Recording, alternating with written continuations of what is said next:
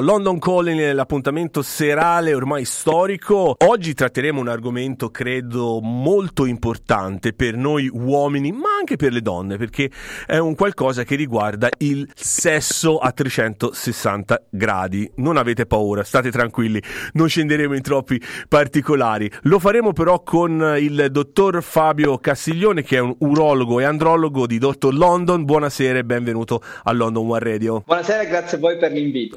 Grazie. Allora, io mi stavo chiedendo, e molti ascoltatori ce l'avevano chiesto anche nel passato, qualche mese fa, quanto può aver inciso la pandemia, questo atroce coronavirus che ormai bisogna conviverci per vivere un po' tranquilli nelle nostre vite, a livello sessuale. Può sembrare forse una banalità, però invece molte coppie durante la pandemia si sono trovate a vivere 24 ore su 24.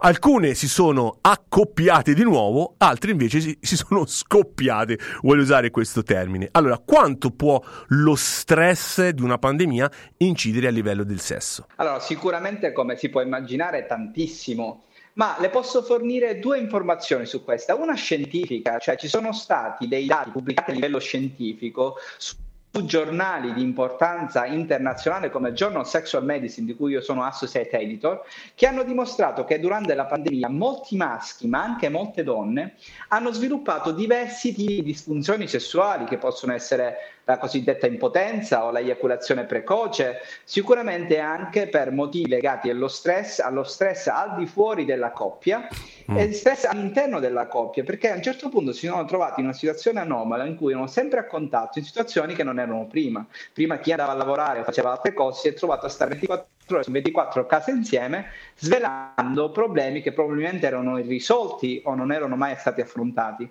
Questo ha portato a un aumento esponenziale delle disfunzioni sessuali, che è stato dimostrato scientificamente. Sono state fatte delle interview e i dati sono pubblicati. L'altra informazione che vi posso dare è quella di Londra, di cui dati precisi non ce n'è, però vi posso dare la mia esperienza personale, perché noi come Dottore London siamo rimasti aperti per tutto il periodo della pandemia, e molti giovani, soprattutto giovani, sono venuti lamentando disfunzioni sessuali, tra cui la più importante è l'impotenza.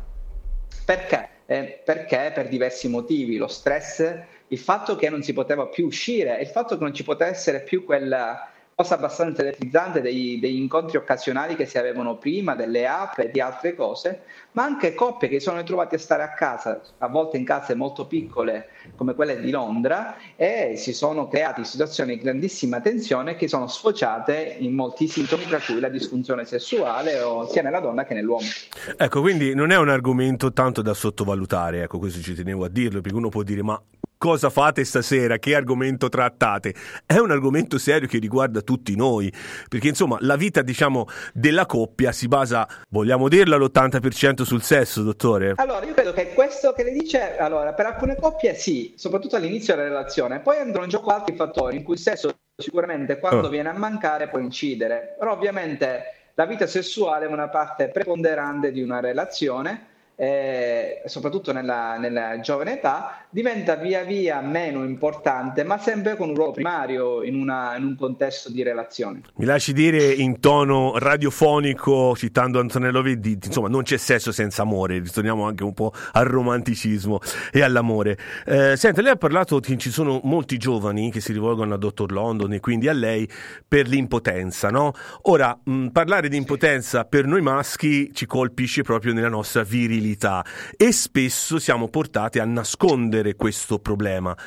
Come si può convincere i molti ascoltatori in questo momento, invece, se hanno questo problema, a venire a Dottor London, oppure se sono in Italia in un'altra clinica, e dire: io ho questo problema, perché è un problema importante? Innanzitutto c'è tutto questo tabù che riguarda la disfunzione sessuale, come se non fosse una malattia uguale alle altre. Invece è uguale, è un sintomo di solito di altre malattie. La disfunzione sessuale non esiste come malattia in sé, abbiamo sempre un problema alla base, che può essere psicologico, organico o misto. Molte persone interpretano questa cosa come mancanza di virilità, mancanza di di uno status che è quello dell'uomo, del macho, che può essere sempre pronto. In realtà è una malattia come molte altre, è una malattia molto frequente. Considerate che dopo i 50 anni 1 su 2 ne è affetto, e sotto i 40 1 su 4 persone è affetto, e di questi 1 su 4 ha una patologia abbastanza grave, quindi una disfunzione erettile abbastanza grave. È una patologia molto comune, perché ricordate che l'erezione è un meccanismo molto complesso. Cioè non è che non è proprio così, riguarda il cervello, gli ormoni, i nervi, lo stato emozionale del paziente e sicuramente la parte organica, cioè prettamente del pene. Quindi questo organismo si può sempre inceppare in varie fasi, soprattutto perché la mente, la psicologia riguarda una parte preponderante dell'erezione, quindi una volta avere una defiance può innestare un meccanismo complesso. Deve essere sempre considerato come un sintomo come gli altri, come avere la febbre, quindi andare dal dottore è utilissimo, perché nella maggior parte dei casi lo possiamo risolvere. Ma questo problema c'è anche al femminile? Cioè anche le donne hanno... Assolutamente sì. Ah, no, perché sai, io non conosco magari l'universo femminile, ma mai nel dettaglio, quindi vorrei saperne di più anche sulle donne. Allora, il meccanismo femminile, noi quando andiamo ai congressi facciamo questa che è sempre bella da vedere. Vediamo l'uomo come un interruttore on-off, che è la sua erezione su, erezione sì, erezione no. Mentre la donna è un complesso, molto più complessa la sessualità femminile, sono molti più fattori che entrano in gioco. Ovviamente non c'è un'erezione, ma ci sono diverse cose che possono andare male nella donna. La prima di tutti sicuramente è il dolore. Ci sono molte donne che provano dolore durante la penetrazione, non lo dicono, pensano che sia normale, pensano che è una cosa fisiologica avere dolore durante la penetrazione. Questo assolutamente no. Non è normale avere dolore durante la penetrazione. È normale avere un orgasmo? Di solito dovrebbe essere normale avere un orgasmo, quindi chi non ha mai raggiunto un orgasmo probabilmente perché non è mai stata stimolata in maniera adeguata, perché quindi, non in maniera adeguata. Quindi si può dire che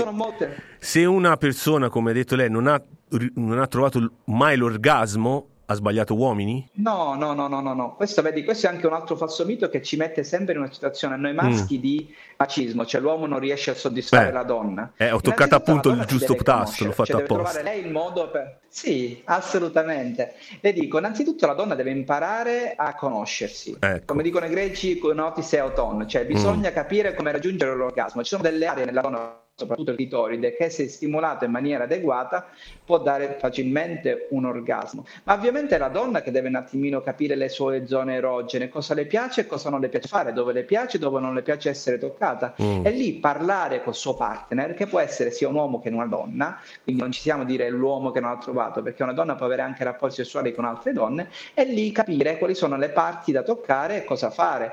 Il sesso è comunicazione, perché senza comunicazione non è mai un buon sesso, sia per l'uomo che per la donna. Anche l'uomo deve dire alla donna come gli piace essere toccato, cosa gli piace fare, e lo stesso per la donna, in modo tale che entrambi siano soddisfatti per un rapporto sessuale. Senta, dottore, che differenza c'è tra urologo e andrologo? Perché spesso le persone confondono le due cose, sembrano due strade che vanno nei sensi opposti, ma in realtà possono essere anche parallele, no? Allora, assolutamente. L'andrologo è un medico che si occupa di tutto quello che è la parte sessuale maschile, quindi dei genitali, e della fertilità e degli ormoni sessuali come il testosterone. Può essere sia un endocrinologo che un urologo, ok? Quindi l'andrologo può provenire da una di queste due specialità. Io sono un urologo, quindi faccio, a differenza dell'andrologo che è da parte endocrinologico, faccio anche le operazioni, mi occupo chirurgicamente dei genitali. Ma l'andrologo non è altro che una subspecializzazione dell'urologo che si dedica prettamente alla salute sessuale maschile, e quindi dei genitali esterni, testicoli, pene, fertilità e ormoni. Okay. E tutte quelle patologie che riguardano questi.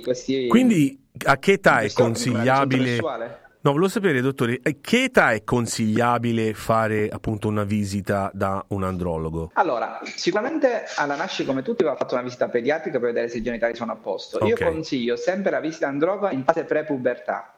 Cioè, in modo tale che io posso capire se ci sono patologie tipo per esempio la fimosi, quindi la chiusura del prepuzio che non scolla bene, delle aderenze. Insegno al bambino come fare pipì, che molti non lo sanno, ed questo è un tabù. E molti bisogna insegnare ai bambini come fare pipì. Pensavo fosse una cosa naturale, scusi la mia ignoranza. No, in realtà no. Molti, soprattutto nostri connazionali, quello che sbagliano è che quando fanno pipì lasciano il prepuzio abbassato.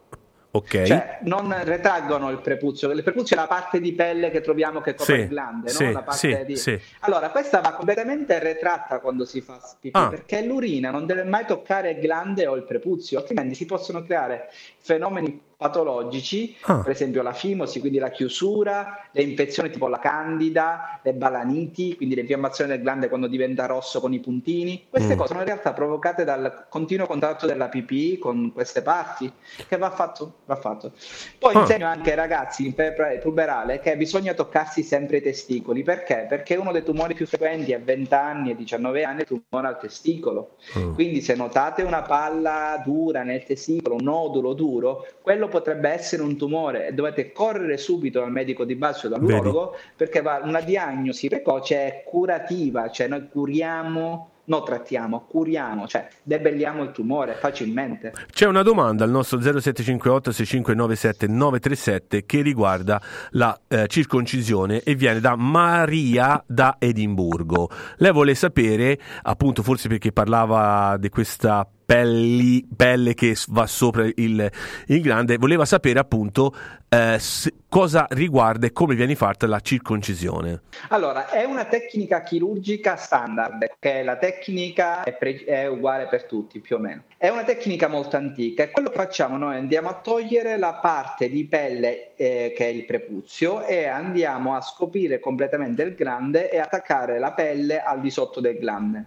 Per il resto della vita non ci sarà più possibilità di ricreare il prepuzio, quindi il glande sarà per sempre fuori. Ecco. Quali sono le possibili complicazioni? Volevo sapere le complicazioni, ecco, di questa... Assolutamente. Allora, innanzitutto la prima settimana è un po' difficile per tutti. Perché? Perché sanguina un po', fa male, l'irritazione, poi si ha un'alterata sensibilità del glande. All'inizio viene molto sensibile, quindi con le mutande dà fastidio. Dopo la prima settimana però tutto sparisce, probabilmente si ha una riduzione della sensibilità a livello del glande, quindi chi ha eiaculazione precoce può aiutare. L'altra cosa è che può avvenire un'infezione, un sanguinamento, cose chirurgiche che riusciamo a gestire. Se è fatto da mani non esperte si può togliere troppa pelle e lì diventa un grandissimo problema, perché poi il pene quando è eretto è come se fosse intrappolato all'interno della pelle e si possono avere disfunzioni sessuali. Ma questo, diciamo, la circoncisione, questo rito ebraico, si ricorda sempre, no, questo rito ebraico, ma viene fatto o veniva fatto per una questione igienica? Quello che lei diceva prima, quando uno va a urinare è meglio sempre, diciamo, tirare giù la pelle. Ecco, non so se il termine è giusto, mi scuso. Devo dire che sono un po' imbarazzato, lo dico ai nostri amici ascoltatori perché voglio rimanere nei termini corretti per non scivolare su cose che poi magari fanno anche ridere, ma in realtà sono cose serie, insomma. Assolutamente sì, capisco bene la sua domanda. Guardi, non le so dire se è stata fatta per un motivo religioso o no, ma io ho studiato molto religione. Ci sono molte cose nelle religioni che vengono poi rese, tra virgolette, sacre, ma si riferiscono per aiutare la popolazione. Probabilmente la circoncisione potrebbe essere stata una di queste, perché la fimosi, quindi la chiusura del prepuzio, dà grandissimi problemi di disfunzioni sessuali, può dare anche problemi a urinare, perché blocca tutto, e problemi a eiaculare, quindi a procreare. Probabilmente la circoncisione in tempi in cui la pulizia e l'igiene era un po' diversa da quella che c'è adesso, poteva aiutare molto a prevenire questo tipo di patologie, che sicuramente sarà stata frequentissima. Senta, l'erezione del mattino rientra nella normalità, oppure chi non ha l'erezione al mattino si può considerare è una patologia e quindi dire c'è qualcosa che non va? In sintesi, bisogna averla o non bisogna averla? Le dico questo perché io mi ricordo questo continuo martellare quando facevo il militare, all'epoca del militare, che il tenente medico diceva dovete avere assolutamente l'erezione al mattino, e lui si diceva sì, è l'alzabandiera, si diceva noi, no? Però ecco, chi non ce l'ha vuol dire ha un problema, e mi è rimasto questo dubbio. Bisogna farlo o no questa cosa? Com'è? Benissimo, ti racconto tutto quello che c'è da sapere sull'erezione nel mattino, che è un po' un mito, no? Allora, sì. Ecco. Allora, il pene è un organo retrattile, no? Quindi lui si allunga e si accorcia in base alle funzioni. Immaginate 4 anni fa, quando vivevamo nelle caverne, non avevamo tanto tempo di avere rapporti sessuali, perché sennò venivamo mangiati o catturati da qualcuno. Quindi il corpo ha sviluppato un modo per allenare il pene, perché il pene, come tutti i muscoli, tra virgolette, va stirato e accorciato, altrimenti va in atrofia, come se tenessimo il braccio per lungo tempo in questa posizione. Dopo un mese cerchiamo di aprirlo, sarà impossibile perché ha sviluppato della fibrosi. Quindi in realtà le erezioni notturne non è altro che una fisioterapia del pene per mantenerlo trofico, in salute. Noi abbiamo 5-6 erezioni durante la notte, ma avvengono in determinate aree del sonno. A volte ci svegliamo, non ne abbiamo, probabilmente perché siamo svegliati in una fase del sonno che non è fisiologica, dove non abbiamo erezione. Ovviamente nei giovani le erezioni sono molto più frequenti perché i tessuti, gli ormoni, il picco ormonale è più presente, sono erezioni più frequenti e durature, mentre nell'uomo che si sta andando avanti con l'età, queste si riducono nel tempo e in frequenza e anche in solidità, quindi abbiamo erezioni meno solide. Ovviamente questo è un problema, sì, nel senso che a lungo andare la perdita completa di erezioni notturne fa sì che il pene non si alleni in maniera adeguata, il retrofismo. Ovviamente nell'uomo più adulto è difficile che ci svegliamo ormai con tutto lo stress che abbiamo in quella determinata fase del sonno. Quindi non è un problema in sé stesso, ma può essere un problema se è inserito in un quadro clinico generale di disfunzione sessuale. Sì. Infatti una delle mie tecniche specializzate in cui io aumento la frequenza delle erezioni notturne per aumentare poi la possibilità di avere rapporti dopo. 2 domande e chiudiamo, però credo che siano le domande, diciamo, forse più curiose per noi maschietti. Allora, una mi viene da Roberto da Milano e mi dice: a che età bisogna fare l'esame della prostata? E io già sento dei dolori, ok? Questa è la prima domanda. La seconda gliela faccio io, è: la masturbazione fa bene, fa male o va evitata? Allora, rispondo alla prima domanda. Se c'è stata una familiarità, cioè avete avuto un parente di primo grado affetto da tumore alla prostata, può essere iniziata già a 45 anni. Mentre per le persone che non hanno una familiarità, quindi non c'è un paziente affetto da cancro alla prostata che sia nella vostra cerchio familiare di primo grado, potete iniziare a 50. Ricordiamo che il dito nel sedere, che è quello di cui tutti ci speriamo, l'esame alla prostata, è sicuramente ancora un'arma clinica molto importante diagnostica, ma recenti studi hanno dimostrato che la nostra sensibilità col dito di discernere tumori piccoli è quasi minima, è quasi come se tirare una monetina, quindi bisogna sempre avere il PSA, cioè l'antigene prostatico, che si fa attraverso un esame del sangue insieme all'esplorazione digitale. Non si fa l'una senza l'altra, quindi vanno sempre fatte insieme, quindi va sempre fatto anche un esame del sangue. E per invece, quanto riguarda la masturbazione, allora no, la masturbazione è una cosa sana, è una cosa buona. Grazie dottore, grazie. No, grazie che ci dice che è una cosa sana. Non fa diventare ciechi, non dà nessun tipo di disfunzioni sessuali. Quelli lo dicevano i preti, ma erano vecchie storie. Benissimo, non fa diventare ciechi, è una cosa utilissima perché impariamo a conoscerci, a come ci piace essere toccati. Ovviamente l'abuso o quando l'abuso della masturbazione diventa un problema per noi, ci crea un distress, lì diventa un problema e lì è meglio andare dall'andrologo. Ma una masturbazione normale è fisiologica ed è utilissima. Ma questo vale ovviamente anche per le donne? Assolutamente, anzi più per le donne che per l'uomo. Bene, allora io credo di aver toccato quasi tutti i punti per aver stimolato forse a qualcuno stasera la voglia di fare sesso con il proprio partner, perché no, viva l'amore. Io ringrazio il dottor Fabio Castiglione di Dottore London. Se avete bisogno, la clinica, ci sono tutti medici italiani, quindi sono super professionisti e professionali.